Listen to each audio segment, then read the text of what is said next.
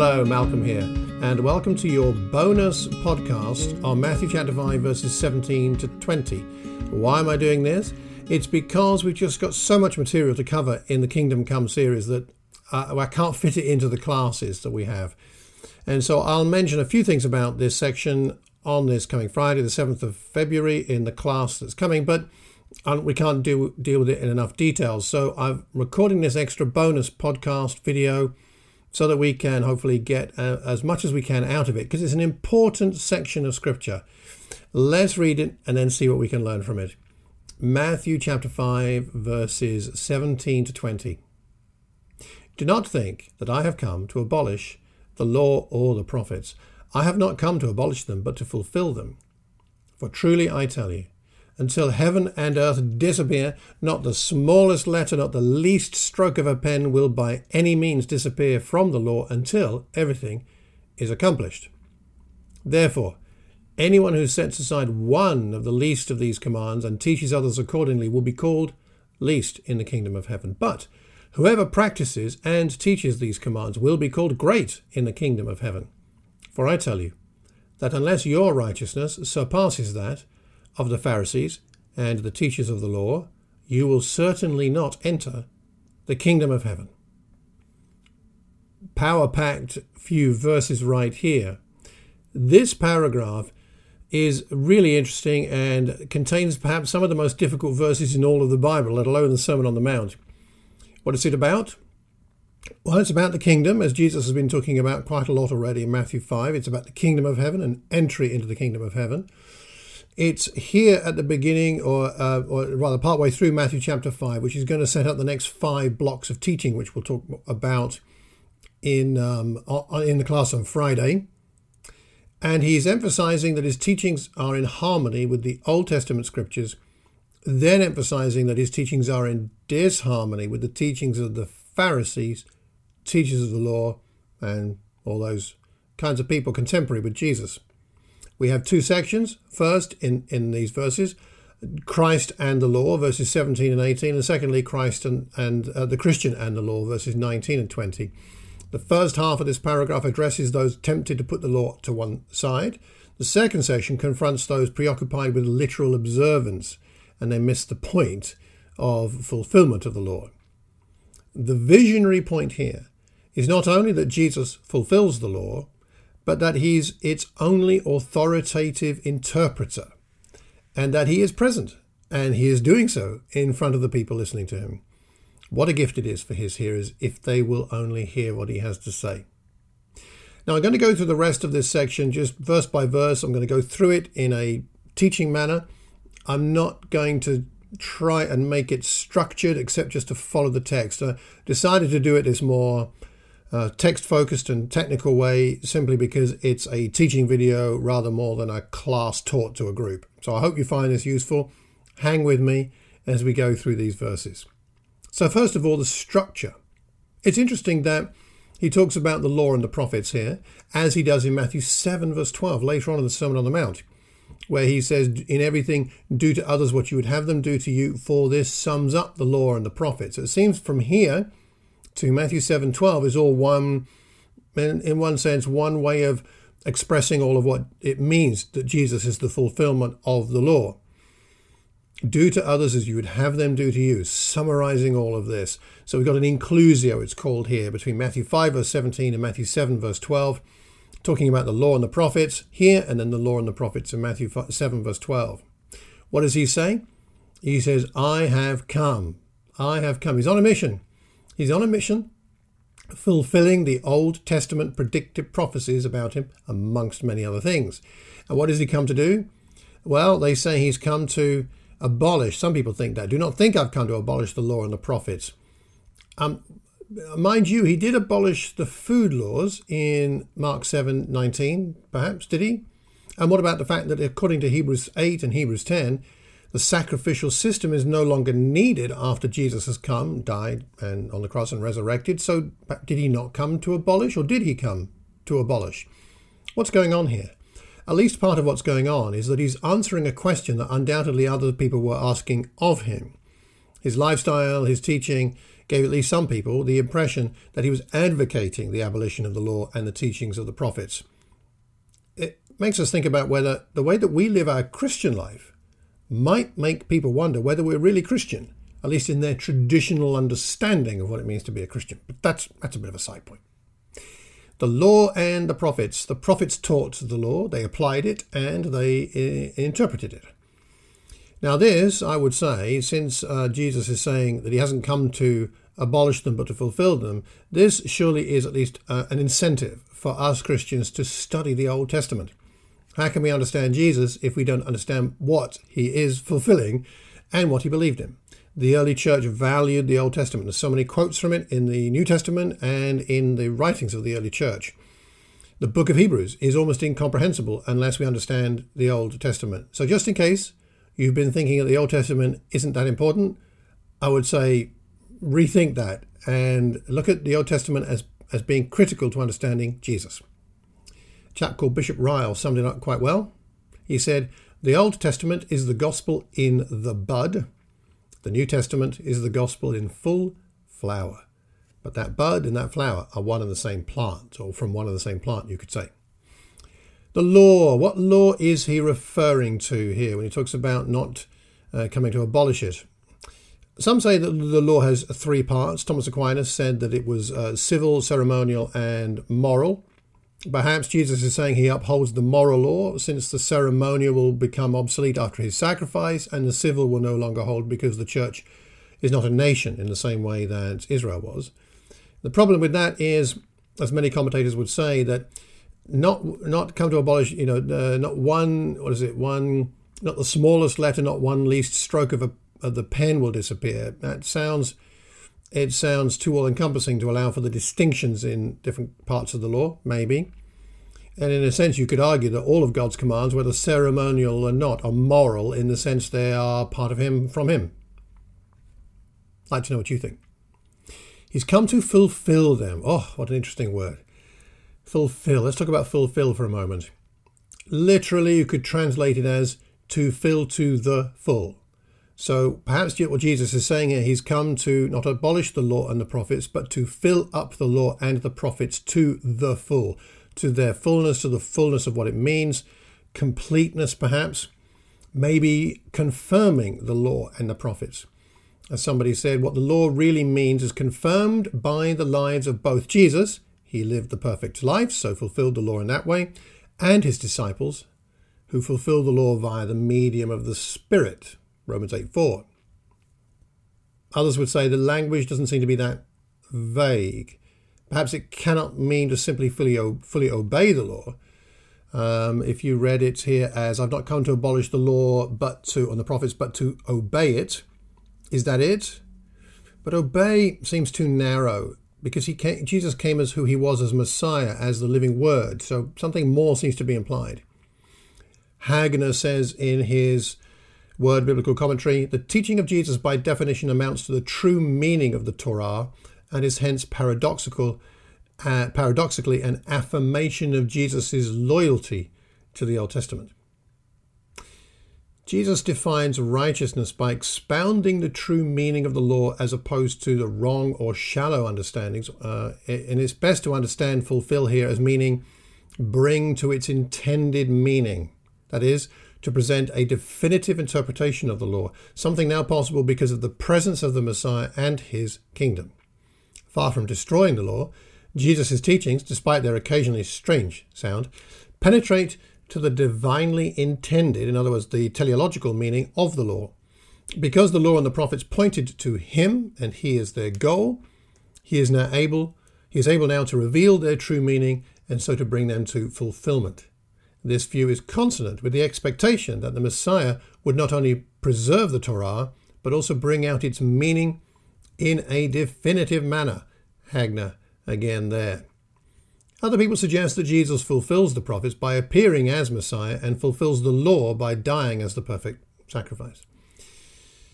Jesus, elsewhere, Matthew records in Matthew 11 verse 12, all the prophets and the law prophesied until John. It seems that both law and prophets had a prophetic function in the mind of Jesus. Some of that prophecy is direct, some is indirect, and some is illusionary. Carson says, the New Testament interprets the Old as pointing forward to Christ and the blessings he brings. The New Testament interprets the Old. The sacrifices are fulfilled in the cross, and everything points towards him. Luke 24. Carson again. In other words, Jesus does not conceive of his life and ministry in terms of opposition to the Old Testament, but in terms of bringing to fruition that toward which it points. Who else do we have here? Lloyd Jones said this: the real meaning of the word fulfill is to carry out, to fulfill in the sense of giving full obedience to it, literally carrying out everything that has been said and stated in the law and the prophets. Perhaps Jesus fulfilled the law in his death, the ceremonial law, and in forming a new community, fulfilling the judicial law, and his relationships with God and others, as in the moral law. That's Lloyd Jones again. Who else do we have here? R.T. France. Among the many nuances suggested for the word fulfill, the following are the main options. A, to accomplish and obey. B, to bring out the full meaning. C, to complete or to bring to its destined end, by giving the final revelation of God's will to which the Old Testament pointed forward and which now transcends it. Christ, the end of the law, both completing the law and transcending it. France says it's doubtful if any single translation or even paraphrase can do justice to the word here, but perhaps fulfill points in the right direction. The best interpretation of these difficult verses says that Jesus fulfills the law and the prophets in that they point to him and he is their fulfillment. The antithesis is not between abolish and keep, but between abolish and fulfill. For Matthew, then, it is not the question of Jesus' relation to the law that's in doubt, but rather its relation to him. I like that thought there. That's Carson again. One last quote from Carson from his commentary on Matthew, Expositor's Biblical Commentary. Here Jesus presents himself as the eschatological goal of the Old Testament and thereby its sole, authoritative interpreter, the one through whom alone the Old Testament finds its valid continuity and significance. Jesus came to fulfill the law, to bring to completion, and that seems to be what's going on here. So Matthew 5:18 now, truly I tell you, and amen, amen, unique to Jesus, this word, used in this way, amen, used 31 times in Matthew, in fact. Until heaven and earth disappear, the smallest letter, the least stroke of a pen will not disappear from the law until everything is accomplished. Never as long as the present world order persists. Have a look at 2 Peter 3 and Revelation chapter 21, if you like. I think what he's basically saying is nothing's going to change until it's like saying until hell freezes over. It's an expression rather than saying something literal about time, I would say. The smallest letter, those tiny little marks in Hebrew. Jesus is using the language of the Pharisees to make the hyperbolic point that he's the authority for interpreting the Torah, not them. The law, until, there's an emphasis here. The word until is used twice. Until everything is accomplished. Until what it looks forward to arise. In other words, Jesus fulfilling the Old Testament, the Old Covenant. Matthew 5:19, therefore, he says, therefore, anyone who sets aside one of the least of these commands, teaches others accordingly, least in the kingdom of heaven, but he who practices and teaches them, great in the kingdom of heaven. Therefore, because the law remains valid and is fulfilled in Jesus, so let's not set aside anything. It's interesting that he says here, sets aside. The word literally means untie. Don't untie these laws, these commands. Which commands is he talking about? Well, I'd like to know what you think. Different people have different ideas. When he says the least of these commands, is he talking about the Old Testament laws and what the prophets said, or is he talking about his own commands from the Sermon on the Mount, for example? Carson, in one of his writings, thinks that the Beatitudes and the Sermon on the Mount teaching that follow is what he's talking about. And that's because Jesus is talking now about the kingdom of heaven. If he's talking about the kingdom of heaven, you'd think he's talking about his own teachings. It's being inaugurated and is growing from Although it's distinct from the Old Testament law and the prophets, it's growing out of it, but it is his teaching. However, in another one of his writings, he appears to say something different, that he thinks it's the Old Testament scriptures, as does France in the New International Commentary on the New Testament. Jesus is fulfilling all that pointed to him, and he is expounding on the true meaning by saying, "But I tell you," and he is saying, perhaps, that you must not neglect the teaching of the Old Testament, where it's, I suppose, relevant still. And Jesus does reiterate some of the Old Testament commands. So perhaps what we need to do is have a look at what he reinforced, as opposed to what he reinterpreted accurately and correctly as being the way that we live in the New Covenant now that he has come to fulfill the law. If it's about him, if it's about the teachings of the Sermon on the Mount, Jesus is making a very strong statement about the authority of his teaching and the requirement to obey it. It's emphasized elsewhere in the Sermon on the Mount itself that we must take his words seriously, as seriously, perhaps you could say more seriously even, than the Old Testament. Matthew 5 verses 20, 22, 26, 28, 32, 34, 39, 44, chapter 7 verses 21 to 23 are all about paying attention to and obeying his commands. And of course Matthew 28, 18 to 20 says that again right at the very end. Those who practice and teach the commands. Presumably he means practiced as they were intended to be practiced. Teach and do, in a sense like faith and works, or 1 Timothy 4:16, life and doctrine. Then who are the least in the kingdom? Who are the least in the kingdom? The saved or not? Perhaps those who are in the kingdom but later condemned by their faithlessness, like the one talent hiding servant, perhaps. Or perhaps this is about a quality of discipleship rather than ultimate rewards. Luke 12:47 to 48. Let you know what you think about that. And again, he mentions the kingdom. The kingdom is coming. The kingdom is now come. And Jesus has come to fulfill the law and the prophets. So we too must be loyal to Yahweh, must obey the commands given by Jesus here in the Sermon on the Mount in the specific context in the kingdom. Now the kingdom is emphasized here. It's mentioned 3 times in these verses. Verse 20, the final verse of this section. But for I tell you that unless you, this is an expectation for his followers. It's you, plural here. It's for you. It's for me too. Our righteousness must surpass that of the Pharisees. What on earth? Righteousness. This righteousness has arrived. This that he's talking about via his life and teaching. Romans 3:21. It's quite a demand, isn't it? It's got to exceed that of the Pharisees. I don't think I can do that. I don't think that's quite his point. It's not about a standard we must live up to as such. It's about, well, look back at the Beatitudes. It's about acknowledging our spiritual bankruptcy. Blessed are the poor in spirit, for theirs is the kingdom of heaven. And it means that we invite Christ in and in his power to work in us, transforming our lives by faith and grace. That develops the righteousness in us, the righteousness that we hunger and thirst for, and with which we will be filled. So the Pharisees, it seems, have the wrong kind of righteousness in mind. Theirs seems to be based on the scribal demands of the Mishnah, compiled in the 3rd century, but the regulations were in effect long before that date. If this is their righteousness, which Jesus is betraying as inadequate because it fails to acknowledge the true heart of the law, pointing to dependence on God and obedience to his commands, not their traditions and so on, then the righteousness he is condemning is the wrong kind of righteousness.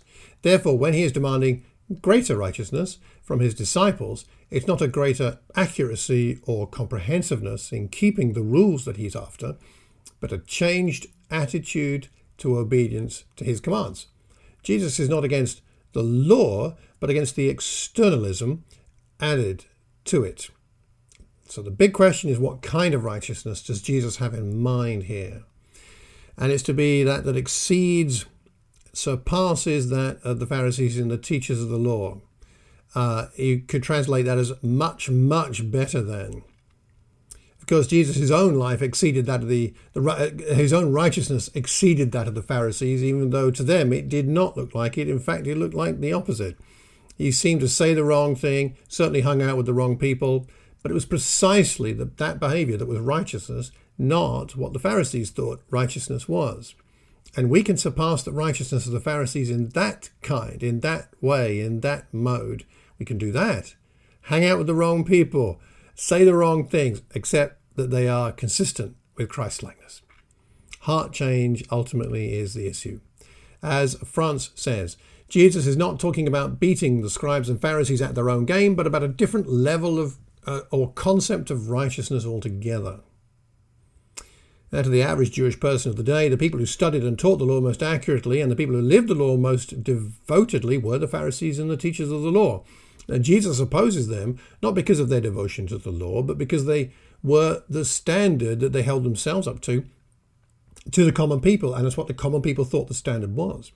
Jesus needed to make sure they were looking at him for a proper interpretation of righteousness, rather than to those who were, in their eyes, held up as models of righteousness, but indeed were not.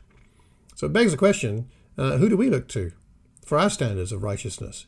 Do we look to other people, inspiring as they may be, or do we look to Jesus directly? Disciples of Jesus should do that. That's one thing for us to think about. Mate, poor old Pharisees, they got a bit of a hammering. Their problem was they dealt with the external rather than the interior. They had a greater concern for the ceremonial than the moral. They elevated man-made rules rather than direct biblical commands. Indeed, they often contradicted, and they would hold on to the man-made rules. They seemed self-satisfied with their own righteousness, and they neglected love, which was in fact the heart of the law. Lloyd Jones says this: the trouble with the Pharisees were that they were interested in details rather than principles, that they were interested in actions rather than motives, and that they were interested in doing rather than being. The remainder of this Sermon on the Mount is just an exposition of that. In conclusion, a couple of rewriting examples of how these verses might be explained by writing them differently, we could say. So, first of all, R.T. France, in his Today's New Testament commentary, he sort of rewrites the verses like this. What do you think about this? I have not come to set aside the Old Testament, but to bring the fulfillment to which it pointed. For no part of it can ever be set aside, but all must be fulfilled, as it is now being fulfilled in my ministry and teaching. So, a Christian who repudiates any part of the Old Testament is an inferior Christian. The consistent Christian will be guided by the Old Testament and will teach others accordingly. But a truly Christian attitude is not the legalism of the scribes and Pharisees, but a deeper commitment to do the will of God, as my teachings following on from here will illustrate. That's one of his quotes. And I'll bring you again another quote from R.T. France from a different commentary. This is the New International Commentary on the New Testament. I rather like this too. It's kind of a retranslation and interpretation of those verses. See what you think of this one. Do not suppose that I came to undermine the authority of the Old Testament scriptures, and in particular the law of Moses. I did not come to set them aside, but to bring into reality that to which they pointed forward. I tell you truly, the law, down to its smallest details, is as permanent as heaven and earth and will never lose its significance. On the contrary, all that it points forward to will in fact become a reality, and is now doing so in my ministry.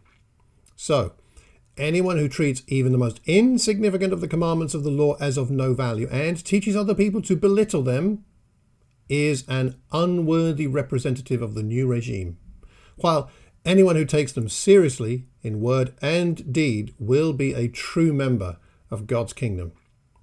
But do not imagine that simply keeping all those rules will bring salvation, for I tell you truly, it is only those whose righteousness of life goes far beyond the old policy of literal rule-keeping, which the scribes and Pharisees represent, who will prove to be God's true people in this era of fulfillment. I really like those summaries. I wonder what you think about them. Well, we've covered a lot of ground. I don't think I've answered every question because I don't have an answer to all the questions, but I do hope you found Matthew 5, 17, 18, 19, 20 interesting, helpful.